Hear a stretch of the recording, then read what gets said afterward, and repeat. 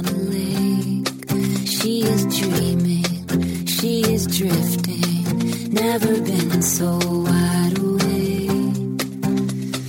Captured in the moment by the beauty all around her, there's nowhere else that she would rather be. Hello and welcome. This is Karen Motekaitis, and you're listening to How She Really Does It, the place where inspiration and possibility meet on KDRT 95.7 FM. Michelle Woodward is here today. I'm so excited. I always am so excited to talk with Michelle. We have great conversations. And this week, we're going to talk about what does it mean to think bigger. And we're not talking about being a Kardashian or being famous, but what does it mean to think bigger? So I invite you to join our conversation and I will circle back with you afterwards. Thanks so much for listening. Michelle Woodward, hello and welcome back. Hello, hello, hello. So today we're going to be talking about what does it mean to think bigger? Yeah, I think this is such an intriguing topic because so many of us think thinking big means we need to be a Kardashian. You know, we need to be everywhere all the time on everybody's lips. And to me, that's not necessarily what thinking bigger is necessarily all about. Have you given a lot of thought to this idea? No, I think about this all the time. Oh, you do? Mm-hmm. Right. So tell me what you're thinking. Nobody will listen, just us girls. Well, and I think the immediate thought is, oh, I have to be Kardashian. I have to be, world famous. I have to be Oprah Winfrey to make an impact. And I don't think thinking bigger doesn't have to be that way. I think one of the most important things about thinking bigger is to think about whatever you're trying to accomplish, not just with blinders on about accomplishing this thing, but what is the context? What is the context in which I'm working? So an example might be in an office setting, and maybe you're kind of bored and you think it's time for you to be promoted. You need to think about, how do promotions work in this organization? How is it that this all flows? Maybe promotion is a limiting thought. In other words, what is it that I really want? And does that mean a promotion, or does that mean a raise? Or does that actually mean a new job in another organization? Do you know what I mean? To me, that's how you really think bigger, is you think about the context of it. No, I agree, because I think sometimes people don't really think about that and think, oh, well, I've done this amount of time, so if they respect me, I'll get a promotion. Right. Instead of thinking, do I want a promotion? What do I want? And don't you see that as being the thing that most people discount, is going in and checking in with what works for them? Right. Especially if you work in a highly rigid organization where, you spend 6.7 months in this role, and then you take on that role, and then you take another step and another step and another step. So you can think, well, all the superstars get promoted in 3.52 months as opposed to 6.7 months. So if I want to be a superstar, I need to get promoted now, but you need to stop and think, is that really what I want? Or is that an ego need?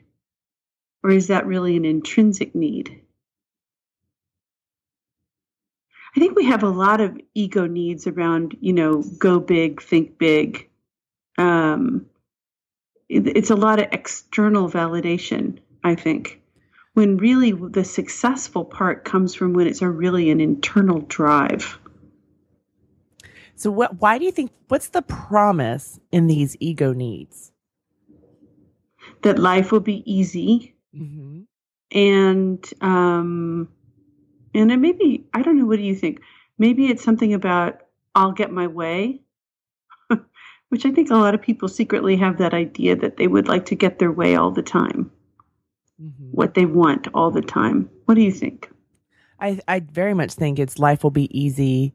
The ego needs, once it's almost the red carpet. Once I get this, then everything else will be this red carpet rollout.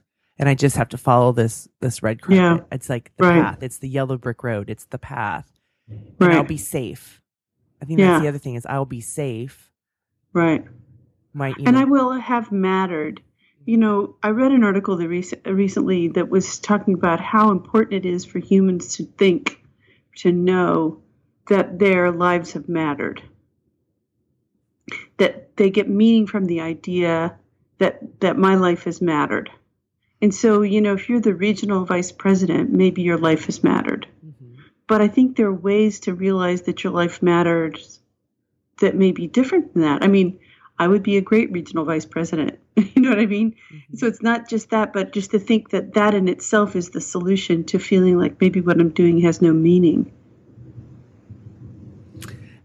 But meaning to who? To me, to the world. I do think people wonder, is my life but a pebble thrown in a pond, right?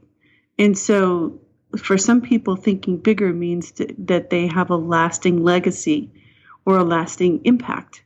And yet when you try, I think when you strive to have a broad legacy, sometimes it's like you're working too hard at it. Well, and it just seems to be too outcome focused. Hmm. And instead of being part of the process. Because things are never one and done, are they? No. You know what I mean? It's like, oh, if only I do this thing, if I only go big here, if only I wear the big red ball gown, that's going to establish me, and then it'll all just be cake from then on. Mm-hmm. But the truth is, nothing is ever one and done. So the thing about thinking bigger is I try to think of, okay, so what's the state of play now? Like right at this very minute, how am I doing? And how do I amplify that slightly? How do I take it up a notch just to see what that's like? Because I could take it up a notch and say, it's not what I want, right? It's not good for me. It's not like I could be on a different, I don't like to say the word diet, mm-hmm. but I could be on a different eating regimen, right? Mm-hmm. And I could decide to take that up a notch and I could not be nourishing myself, mm-hmm. right? So that's not necessarily the case. But if I'm doing something and I think, oh, maybe I need a little bit more of this, I can see if I can amplify it. And if I like it, I can see if I amplify it a little bit more. If I don't like it, I don't have to do it again. Mm-hmm. I like to think of it as experiments. And so what can you go test out? Because sometimes I find that the idea, what we think intellectually it's going to be, and the reality, there can be a big gap. Yes. And so to be able to go and test it out and experiment, and it could be in the sense of, like, for instance, I've had a client who recently bought a house, and when first started out, she had this idea of what she wanted. And she was also in the real estate market was really scarce in her area. And I said, well, you mean she was in a beautiful situation. She did not have to buy right away. I said, well, go on a treasure hunt. Look at it as a treasure hunt and go and see how it feels as you go into these spaces. And her real estate agent was so kind of shocked because she would go into places and sometimes she'd just walk out and she said, nope, that's not it. Or sometimes she put boundaries because her daughter was graduating from college and she said, well, I understand that all these homes have come up, but I'm leaving town and that's okay. I understand that a lot of them will be sold and that's okay. And I will come back. And then she started experiencing the things that she thought she wanted. And as she thought about it some more, she realized actually she wanted something a little bit different. Right. Mm. But it was this process. And then all of a sudden it all just kind of came together. And so I give that as an example of we have this idea when we first start out, but when we go out there to see what's available or see what it's like, and it could be you think, oh, a lot of people's goals used to be, oh, I want to be on Oprah Winfrey, right? And there's not the Oprah Winfrey show anymore. But, do you want to be on TV? Or I want to be a keynote speaker. Is that something that you want? Right? Or I want to be a leader in this organization. Is that something that you want? Well, and so I know people who were on the Oprah show, right? I mean, and it did not materially change where they are today. Mm-hmm. maybe they had a few new experiences, but they didn't become household names just because they're on the Oprah show. I used to do a lot of keynotes, and I stopped pretty much doing keynotes after I stood on a stage. There were, probably 1,000 people in the audience, and the lights were super bright. And I was up on a, kind of, it felt like a tall stage. Lights were super bright. I could not see one person in the audience as I was speaking. And I thought to myself, I need to see the audience's eyes. For me to be at my best doing what I do best, I need to look them in the eye. And this kind of keynote, this thing right here, I do not like this. So I pretty much have de-escalated my emphasis on trying to land those kind of events because I don't like them. And so I do think you owe it to yourself to test and try, as you were saying, and to kind of really feel it out. As I said, make that little choice. Do I want a little bit more of this? Do I want a lot more of this? And why do I want it? To understand, what's the scale that's going to work right for me? Is one scoop of ice cream enough, or do I need to eat the whole thing? I'm just saying, hypothetically, that's a question one can ask. Well, and I think it also goes back to, like, I've had clients, who've been down in Silicon Valley at the Googles or the Facebooks, right? Whereas for some people that may be the potential epitome of what they think they want. And for some of them it is. And for some of them they go, oh, this isn't what I want, right? I want, like you with being able to see the eyes, I want to work in a place where it's smaller, where we all know each other. There's nothing right or wrong with that. No. There's nothing. And can't that be like, so if you go from a major corporation with a worldwide corporation to something smaller, could that be thinking bigger? It could be thinking bigger because, again, you're thinking about the context of what that move is going to allow you to do. So, for instance, you might go from a Facebook, a Google, to a smaller company, but you might have an expanded role. You might be able to manage a team where in the bigger corporation you couldn't. And so it could be bigger. It could get you a different job title that makes a longer, a real difference in your career. So I do think, thinking that way is what's really helpful. The other thing I think we need to think about is how calculated can you be when you think about being bigger? In my experience, bigger sometimes is happenstance. It just happens when you are showing up in the world, doing your good work, and letting your intuition lead you. So, for instance, last week I did a Facebook post that took me probably 2 minutes to write, maybe 3. I knew what I wanted to write. I wrote some notes, but then I just sat and I wrote it, and I posted it. And right now there are 1,300 likes and almost 700 shares of that post. That was not at all anything like a strategy. I had no strategy. I had no intention other than expressing this thing that I felt like I was perfectly positioned to express. And I think that that's another way of going big is I felt very brave to post it. And, kind of vulnerable to post it. But the results were it's probably the most popular thing I've ever written. Wow. So it was you speaking your voice or owning your voice and putting it out there. And being brave, right. Having an opinion can be very brave. And I think these are important things to give examples of, what does it mean to think bigger? Right. And going back to earlier when you're talking about meaning is, don't you think we also just need to stay out of other people's business about how we may be impacting other people's life? Because so often somebody will say to me, well, I'm only a grandmother. I'm just a grandmother. And I'm like, but you're making an impact on your grandchild. Yep. And it really is not for us to judge how somebody else gets meaning. I have this guy friend named Bob. I think everybody probably has a guy friend named Bob, but I have this guy friend named Bob, And Bob was talking to me about his wife, who's a friend of mine. He said, what I don't get about my wife is she'll spend all day cooking dinner. He said she'll go to like 3 different markets and she'll find this different stuff and she tries these recipes and it's all really fancy and none of us care.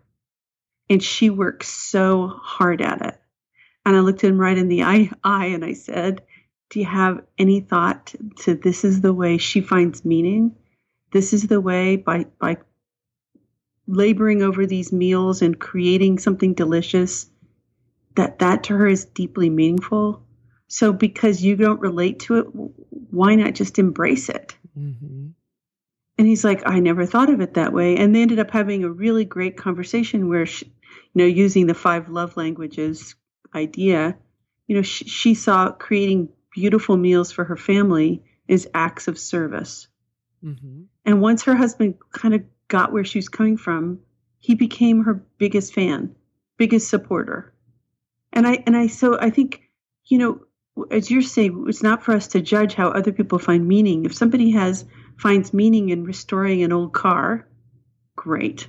If someone finds meaning by doing a master swimming event, good for them, Mm-hmm. right? Even though it's not our choice, we can support their choice and help them find the way, if they want to think a little bit bigger. Mm-hmm. And support them. So, for instance, let's say your sweet husband decided to restore a car. Right? I don't know. I know. But let's say to help him think bigger, it might be just not going to a road rally in Northern California, but we could go to a road rally in Oregon. We could go to a road rally in Las Vegas. Support that person. It wouldn't be kind of an imposition on the family. It would be a wonderful thing to do. That's another way of thinking bigger. And that's an important key, is to reframe it. So instead of thinking as an imposition, it's about how do we make this work as a family?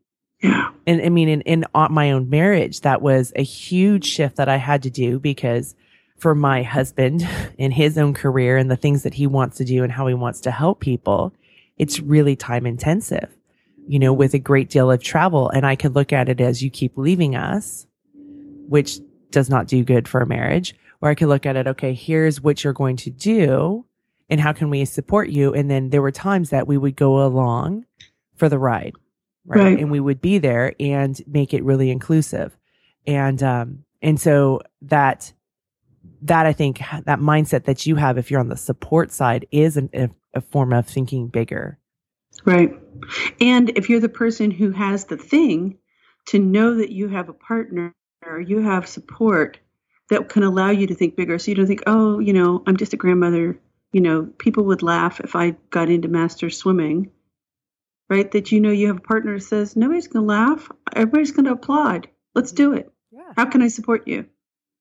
Exactly. That is so important. And again, going back to what works for you, I think you and I continuously talk about this, what works for you, and then letting go of the meaning. I mean, I don't know, but when I was younger, especially because I was so seeking other people's approval, I want to know, what was I doing? No, what I was doing was making an impact. And what I've learned is that it's really none of my business, because sometimes those seeds get planted and it takes 10, 15 years for somebody to come around and say, oh my gosh, thank you. And sometimes it can be, a sentence that I said that I don't even remember. Sometimes it could be a show or whatever, but it can be something that we didn't even realize the impact that we can make. So it's really about for you is showing up and doing your work.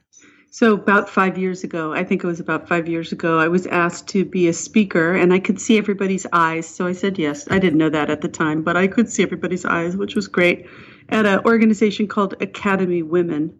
And it was originally started to support the female graduates of the military academies because, as you may remember, I don't think the military academies started allowing women to enroll until the late 70s.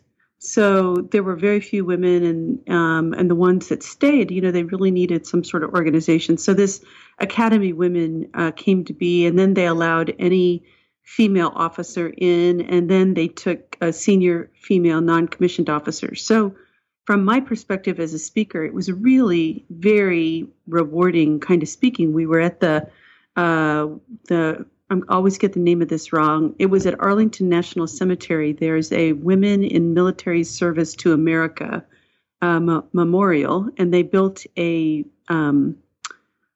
hall, an auditorium there where that's where this conference was.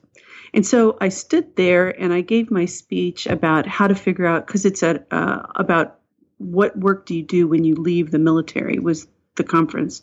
And so I was sort of, how do you figure out who you are at your best, and how do you determine your strengths, your values, and your priorities? And I had this whole, PowerPoint thingy that I was doing, and it was very well received, and I was very happy. They invited me back the next year. And I was standing, waiting to go in for my session, and this woman that had organized the event brought this very tall, beautiful African-American woman up. And she said, "I want to introduce you." And she introduced me to the woman. And the woman shook my hand and said, and she had gone to West Point. And she shook my hand and she said, "I want you to know you changed my life." I had never met her before. I mean, I really had never met her before. I said, "Did I?" And she said, "The speech you gave last year." She said, "I was working for Target in their logistics department." She said, "I was on the fast track in their management, and I heard you speak, and I realized that I needed to make a change." And she had gone to a nonprofit that gets veterans to volunteer in their communities. It's called The Mission Continues. And she said, "The reason I left my good corporate job at Target to do this work is because this is what I really need to do." I had no idea that my little PowerPoint could have that kind of impact, right? And yet it did. And I think what it was, when I prepared that thing, I just thought, what did these people need to know? These women sitting in the audience, what do they need to know? And I had a pure heart, if you will allow me to say, I had a pure heart. And I tried to create something that I thought would be beneficial. And I think whenever you come into it with that attitude, that energy, somebody's going to be impacted. But I think what you said, a pure heart, when you show up like that, because that story that you just shared with us is an example of what it means to think bigger, right? The fact that you're willing to go out there and speak from your pure heart, and you let go of that outcome of, oh, this is going to change their lives. What is some information? What do they need to know? You give it to them, and then they take with it what they need to, and then look what happens a year later. Right. And that's why I think letting go of outcomes becomes so important. What do you think? Yeah, and I think letting go of outcomes, and something that you mentioned, letting go of the need for approval by others, but also letting go of the need for permission from others. In other words, yes, I did get invited to this thing, but I didn't ask anybody to pre-read my presentation. Mm-hmm. I didn't ask anybody I didn't ask the organization that asked me to speak, Academy Women, to edit my presentation. I see so many people who, they have a book in them, but they need somebody to give them permission to write the book. They want to have a difficult conversation with their boss, but they need somebody to give them permission to do it.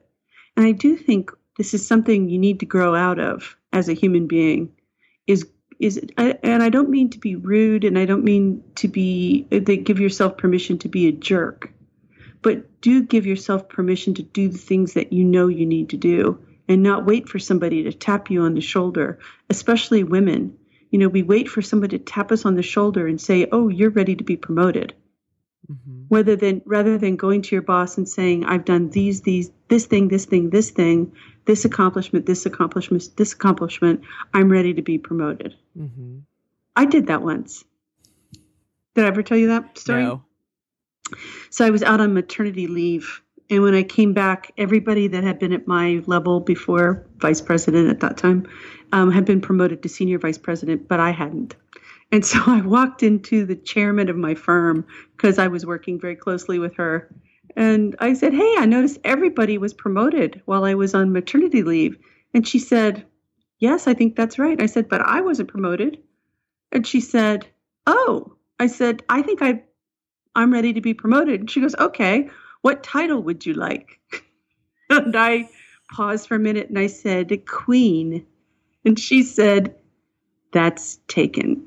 But I do think if I hadn't spoken up, I would have stayed a vice president when all my colleagues had been promoted. The way that thing was organized, we kind of came in as groups. If I had just sort of been a good girl and wait for somebody to tap me on the shoulder, it might not have ever happened. Mm-hmm. How did you get the courage to go in and ask for what you wanted? Excellent question. Because I had a great relationship with my boss, and I knew how she was wired, and I knew what she valued. And I knew I didn't have to go in with some big presentation, that I could do it the way I did it and she would respond. So there was a great level of trust. And so I think whenever you have that kind of trust with somebody that you work with, it's easier to have the difficult conversation. But before her, there was something else. Was there? Well, do you know my life better than me? No. Don't you have to have a great relationship with yourself? Oh, true. And I was 33 at the time. So I must say that I have a different and on many levels better relationship with myself now than I did when I was 33. But at the time, given the context of everything, I was doing pretty well with myself at age 33, I think. Mm-hmm. But I think you're right. Because I'll see my clients struggle with that in the workplace, in a very similar situation as that, and needing that permission, that approval from somebody above, versus if they have a great relationship with themselves and believe that they do good work, where then they can read, okay, my boss, and how do I need to go into this meeting, right? And so for my clients, it's about getting them grounded and rooted in themselves and their strengths and how they offer value to the company that they work for, and then walk in and negotiate what it is that they want. But it's also the imposter syndrome comes in there, right? Like, who am I to be promoted to senior vice president? I mean, I just had maternity leave.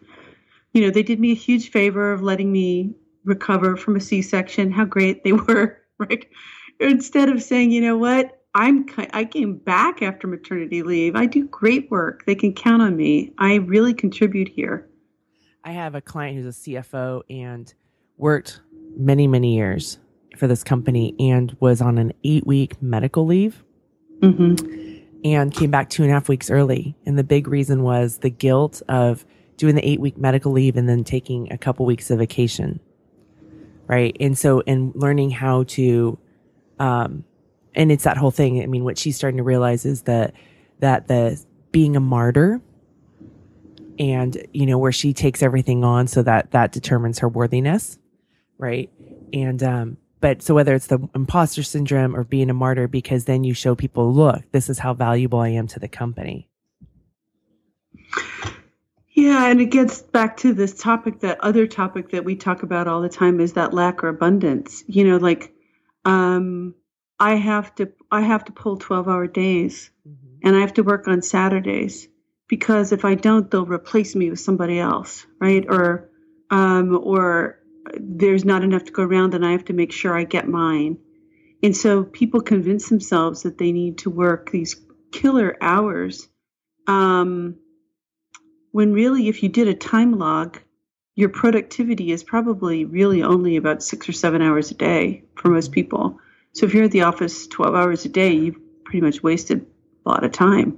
So, it's that feeling of I'm not enough, mm-hmm. just fundamentally, I'm not enough, that I think gets us in so much trouble. Yeah, it's time to get over that nonsense. I mean, please, you're plenty good. As if you're breathing, you're enough. That's mm-hmm. it. If you're breathing, you are enough. Mm-hmm. But yeah, so whether it's the imposter or the I'm not enough, it's all rooted in the imposter. It's all rooted in the I'm not enough. Right. Instead, it's about really looking, taking an inventory of what are your strengths, what value do you give your employer? Right. Right. And go ahead. And knowing when, okay, there are things that I'm not particularly good at. One, QuickBooks. I'm not very good at QuickBooks. So instead of beating myself up and saying, oh my gosh, I should be better at QuickBooks, I should really go take a class in QuickBooks, I'm a loser because I don't do QuickBooks. You know what I did? I hired somebody to do QuickBooks for me, right? Because sure, it's something I could get better at, but it's not something that brings me any joy. So that I given up. There are things that I'm not particularly good at. Baking, I'm not very good at. So I don't do that. If I want a baked good, I buy something. What else am I not particularly good at? I'm not really, although I say this and then I'm going to back off it. I'm not really good at pursuing details over a period of months. Like when I worked at the White House, I was very good at details, and I'm very good at details, but I can do like 5 or 6 weeks max. Then I'm done. I'm not interested in sustaining being extremely detail oriented for a long period of time. There are some people who are, thank goodness, my accountants are, right? So I know that about myself. I don't beat myself up about it. I find people for whom that is their sweet spot, and I partner with them. And I don't say, gosh, Michelle, you really should be good at juggling details for an entire year. Like if I had to be a lab scientist, looking through a microscope and curing cancer for 15 years, I would drive me, I couldn't do it. But how great to have that awareness so that when people offer me an opportunity where I have to control details for a period of plus 6 months, I can say, no, thank you. Instead of feeling like, oh, I'm a big loser because this is not my strength. Do you know what I mean? Oh, absolutely. I think that's identifying your strengths. Right. And the other thing I think that's important is one of the things that I see is as a struggle of asking for what I want. It's not entitlement. Like really when you're grounded in when you know yourself, right, and you know your strengths and you understand your value, it's not about being entitled and puffing up and asking for more than, your value. Thoughts? Well, I think about how men are often promoted more than females. And there's so many studies on this and we talk about it all the time, and a lot of times it is because a guy looks, what is the statistic? They look at a job posting, and if they've got 60% of the requirements, they apply, and women need to have 90% to 100% to even consider applying. And I think that some of that bravery, some of that confidence, I think we women need to stand up and have a little bit more of that so that we don't hold ourselves back. So I have a totally different, just a story to maybe help cement this in for people, and you can tell me if I'm off base on this. So my kids went to this preschool in town that's a co-op, and you have to work. Part of the deal is you pay your preschool dues, but then you also have to work because that's the only way you can get the teacher to kids ratios is by parents working in this preschool. And all 4 of our kids have done it. And it's hard because one day a week you're working at the preschool. It's like, I don't know, I think you have to be there 8:30 to 12:30. So it's 4 hours. So it's a chunk of time. I guess one of the things that the preschool is having now, and they're in their probably 60th or 65th year, is there are parents that want their kids to go to this school, but then they say, well, we should be exempt from the working because we work full time. So we should be exempt. And what people forget is that this is a choice program. And there are other programs, right? And in our house, we were both working full time. We fortunately had flexible enough jobs where we could make it work. So my husband would work really early in the morning.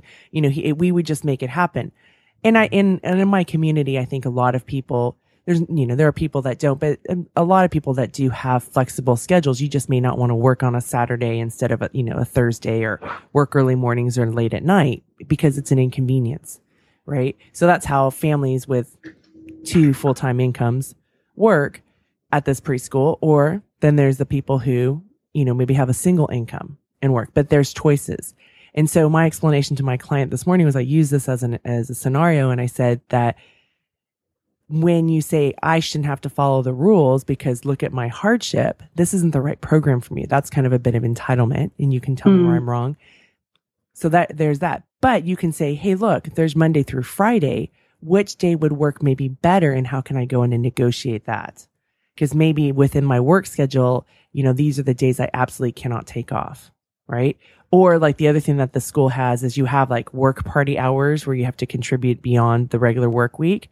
So some people, a parent that I know right now who's in it, he is really busy during the year because he's a college coach. So he took on a project over the summer when he was on vacation for a few weeks to get his hours counted. And I think that's the example of the difference of asking for what you want that fit like the boundaries of the organization, the company, right? The value that you bring versus entitlement. What do you think? I agree. And, I often will talk to clients who are job seekers, like especially when we had the economic downturn and so many people were out of work. I really highly recommend that anybody who's looking for a job do volunteer stuff. And people are like, but Michelle, I need to be at my desk from 8 to 6, applying for jobs. No, you need to be out in the world. This is what you need to do to uncover a job. And you could give an organization 10 hours a week, and you still have plenty of time to look for a job. But my point is to people, if you're really good at database management, then go to the Boys and Girls Clubs and say, I'm not really able to coach the basketball team, but let me clean up your database for you. That's playing to your strengths. That's within their boundaries of what they need. If you come in and say, I'd like to manage your hedge fund, they're going to say, no, we don't need that, right? Mm-hmm. Or like in your nursery school example, maybe a parent travels all the time. Maybe they're in sales and they travel all the time. But what if they said, I'll redo all your collateral material? Mm-hmm. I'm happy to do that. Mm-hmm. It would be totally in the school's best interest to say yes. Mm-hmm. So I do think you can ask for what you want, as you say, but within the context of what the organization, what the organization needs, what their values are, what their mission is. And in some ways that can help them think bigger too, rather than thinking, we need parents only 8:30 to 12:30. We do need parents who are HVAC specialists to keep our system running. That could count. You know what I mean? Yeah. No, it's so important to think about it in terms of the context. And again, when you're asking for what you want, does it fit within that context? Yes. Right? Or is it something that you're puffing up? Because the other thing that I see people go is, well, I deserve this. Right? Which I think is just this form of puffing up and it's the counterbalance of the whole imposter syndrome. What do you think? Right. Well, I deserve this kind of is like justification. Sometimes it's a justification for bad act. Mm-hmm. And when you say, I deserve this, it's almost kind of to me like you want somebody else to say, yes, of course you do. Go ahead. Right. And that is not always the best friend thing to do. When the clearer thing probably is to say, this is something I really want. Mm-hmm. And it's also a vulnerable thing to say, this is what I really want, because somebody could say to you, what are you, freaking nuts? Mm-hmm. And then you feel all shamey and stuff. So, yeah, I don't like that. I deserve this. No, I don't like it. I think it's just a whole form of puffing up. And again, when you talk about the shaming, because you're right, when we say this is what I want, just because you want it doesn't mean you'll get it, but at least you're putting yourself out there. At least you're trying to make strides to get it. You're having an opinion, mm-hmm. right? This is what I want, like your house hunter. Mm-hmm. I definitely want 3 bedrooms so my college graduate daughter can come home whenever she wants. Mm-hmm. Or whatever you require. And there's no shame in saying, this is what I need. I need a house 3 bedrooms. I need a house with no steps because I have replaced hip or something. I don't know. I need a ramp. I don't, somehow it's okay to ask for those tangible things, but it's less easy to ask for the intangible things. Like, I need respect. I need kindness. I need time. Like, I have some introverted clients. A lot of my introverted clients need time to think, but they don't say to their boss, who always calls brainstorming sessions, I'm not good in brainstorming. I need time to think. Can you send me an email about what you'd like to brainstorm about, the day before? That's some people will see that as, I don't know, uppity or whatever, because it's different from the way that the extroverts operate. But it's fair to say, this is how I work best. Can we come to some agreement about this? But then that takes courage. You have to have a courageous Yes. conversation. Yes. Which is hard for people. Yes. Because again, there's a model called the 5 Behaviors of a Cohesive Team, and it's based on Patrick Lencioni's work called The 5 Dysfunctions of a Team, which is a sort of a classic business book. And if you visualize a pyramid with the base of the pyramid is trust. And so Lencioni's idea is no team can get to results, which is the peak of the pyramid, unless they have this foundation of trust. And unfortunately, in the working world today, whether you're in business, you're in nonprofits, you're in, healthcare, wherever you're at, trust is the thing that is missing in most organizations and most teams. Because if you trust me and I trust you, which is true, I do trust you. But if we're in a workplace and you and I have to have a difficult conversation, it's easier for us to communicate when we have this baseline of trust. It's easier for us to have conflict and disagreement if we've got that baseline of trust. Because I know you're not out to screw me. You're out to just make the end result better. So this focus on trust, if you trust people, you will have more success. Now, the problem is a lot of us have inherited ideas that, one, you never trust anybody. Everybody's out to get you. Second of all, you can never trust your boss because your boss is the man and the man is always out to screw you. Plus a million other kind of those realms, those ideas. But if you can create a trusting relationship with your coworkers and your bosses and the guy in the parking garage, everybody, you actually have a better degree of success, which then allows you to take it larger, to think larger, to go bigger. So going back to trust, I think trust also starts with you being able to trust yourself. Yes. Yes. Whenever we ask somebody else needs to trust me, really, we need to swap out those pronouns. And it's equally true that I need to trust myself. Mm-hmm. Yes. And a lot of people don't trust ourselves because, as kids, your parents would say something like, oh, you don't want that. Mm-hmm. Well, yes, I actually do want red licorice. Because your parents wanted a Snickers bar, you got a Snickers bar. Mm-hmm. If you're like my family, well, maybe you wanted red licorice. And so you didn't know when, a lot of us were not trained as children to have preferences. It's the greatest thing a parent can do for a kid is to allow a kid to have preferences. And even if the preference is not my preference, if my kid wants red licorice, but I would actually prefer an ice cream sandwich, I need to own that my ice cream sandwich is my preference. Theirs is for something else, and that's okay. Mm-hmm. No, you're right. That learning how to trust oneself starts at such a young age. And then if you get messages and you grow up with messages that people are out to screw you, it's going to be so hard. You can't trust yourself and you can't trust others. And that's quite a predicament to be in. And if you've ever been in a situation where you've been in a relationship with, a psychopath, sociopath, or a narcissist, right? Where you've been gaslighted, which is a reference to an old film from the 40s, where a guy, to get a woman's fortune, he convinces her that she's going crazy. The example would be, the sky is blue. Well, no, it's not blue. It's about to rain. What is wrong with you? It's about to rain, right? although you can look at it and you can see that the sky is blue, the person who's trying to gaslight you is trying to make you doubt your own perceptions of what's going on in the world.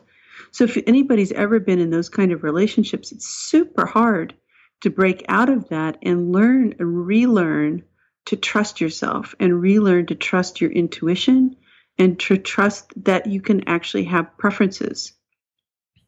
Have you observed that? Yes, absolutely. But I think it's again going back to what we were talking about earlier of testing and trying, right? And here's the other part of trust. Don't you think that trust is a very vulnerable thing to do?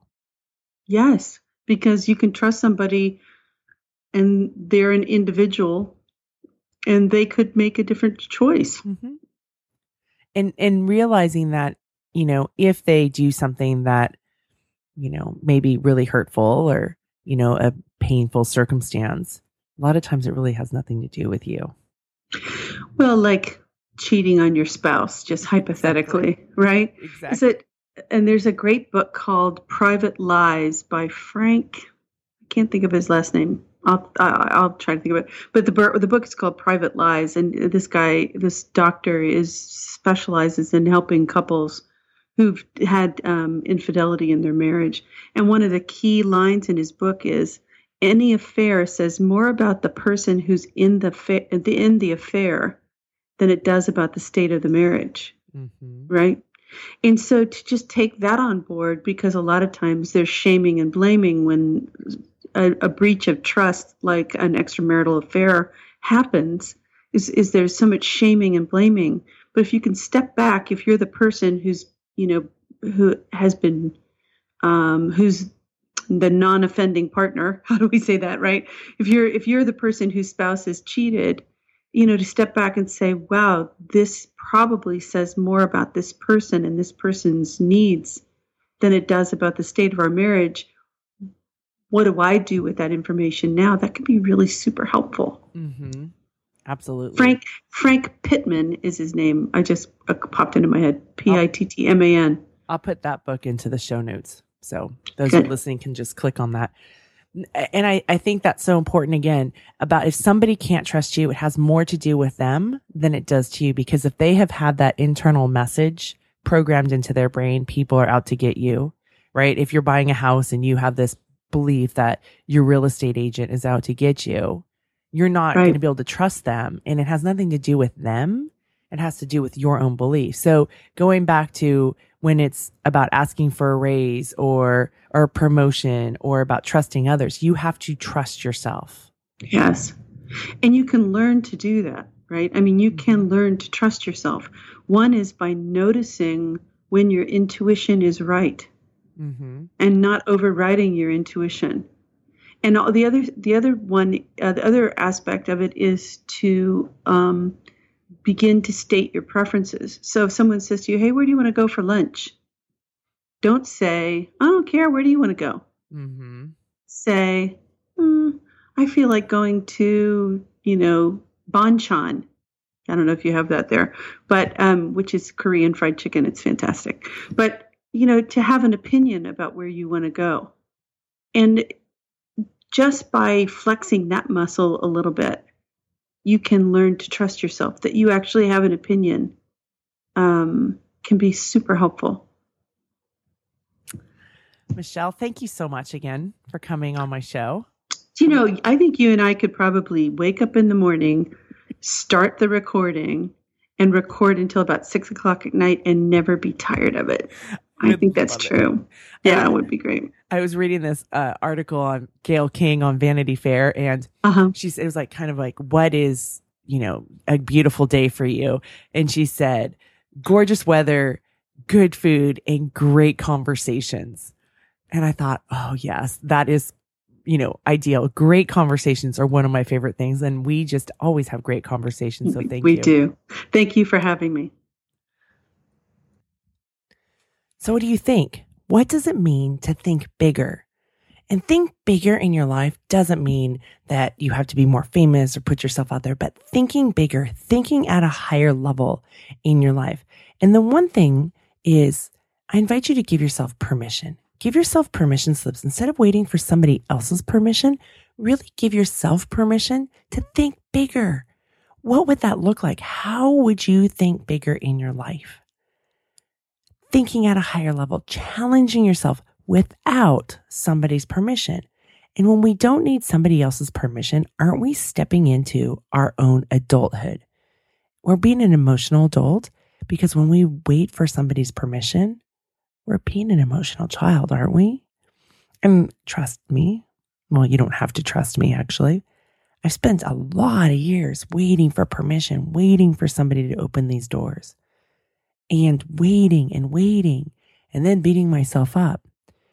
And what I know now is that I have to give myself permission because that's really, really valuable instead of waiting for somebody else. And it always goes back to being grounded in your values, in your strengths. It's not about puffing up and being better than somebody else, but really being grounded in the essence of who you are. That is so important. Something else I talk a lot about is this idea of ask versus demand. So when you give yourself permission to think bigger and think at a higher level in your life, you may ask difficult questions. You may seek out things that you want to do instead of waiting for somebody to find you. If you have a book to write, you write the book. Instead of waiting to be found, you show up. And here's the thing. When you ask, you're willing to hear the answer no. You may not like the answer no. It may not feel good. It may trigger a lot of the drama that's in our minds that likes to beat us up, those shame gremlins. They love to, have a big old party in there. But when we really ask and get clean with when I ask, they can say no. Because that is very different than a demand. A lot of times we give somebody a demand, but we dress it up in a question. Have you ever had that? Somebody asks you something, but you also know that no is not going to be okay. It's not an acceptable answer. So I invite you to go into asking and not demanding. That means you have to be okay with no. And if you're on the other side, if somebody's demanding of you, remind yourself, give yourself permission that you can say no. There may be consequences, of course, there may be fallouts, but what's the worst thing that can happen? I'm really thinking about that. I want to circle back to this whole I deserve this because we talked about it a bit. And I do have this sense that there are fundamental rights and in our lives. But when we sometimes notice, when you say I deserve it, where are you rooted?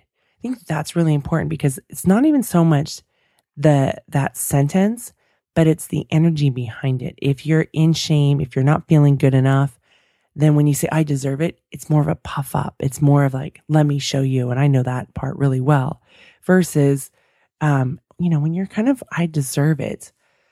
And I'm trying to think about an example. And I guess women's rights, like, yes, I deserve the ability to vote. I stand on the shoulders of women that came before me, but I don't need to fight about it or puff up about it. It's a right. It's a right that women have earned. Done. Not a whole lot of drama. So with that whole letting go of I deserve it, getting really clear about what it is that you want. And that one's hard. I've done so many shows about asking for what you want, getting clear about what you want. And that is such a practice, getting clear about what you want. Because what if you don't get it? What if you get disappointed? But here's the thing. If you really go out there and pursue something that you want and you get disappointed, is it all that bad? You're disappointed, but you can move through that. We can get back up. We can survive disappointment. And while I don't seek it and I don't like it and I can have my own struggles with it, I also, once I can get past my pity party or past really the sadness and that difficult feeling of disappointment, I remind myself that I will too get through this. There will be a way, even when I can't see it, even in the darkness. So I invite you to really pursue what you want and understand that, yes, when you go after what you want, there's going to be disappointment. We are way more resilient than we think, than we even realize. I want to thank you guys so much for being so patient with me with my shows And with my website, the new one's going to be coming out soon. I know I've been saying this for a year. This is the longest drawn out saga, but it's coming. And for those of you that have struggled listening to my show, I'm not quite sure what's going on. It is playing now, but one of the things that myself and other listeners have figured out is if you have a subscription on your iPhone, you actually have to go in and delete it and then resubscribe. Otherwise, it's not going to load for the feeds. I do not know why that's happening. If that's happening to you, that's what you need to do. And it actually works. I've had a lot of listeners email me because they were afraid they didn't want to do that and lose their bookmarks. And then sign up for my newsletter. This is another opportunity for you and I to get in touch with each other. And sometimes I put these old shows that I have in there that are just still so valuable. And it's a lot easier than having to shift through the 500 different shows that I have. So thanks so much for listening. And until next time, I'm smiling big for you. On a lake, she is dreaming, she is drifting, never been so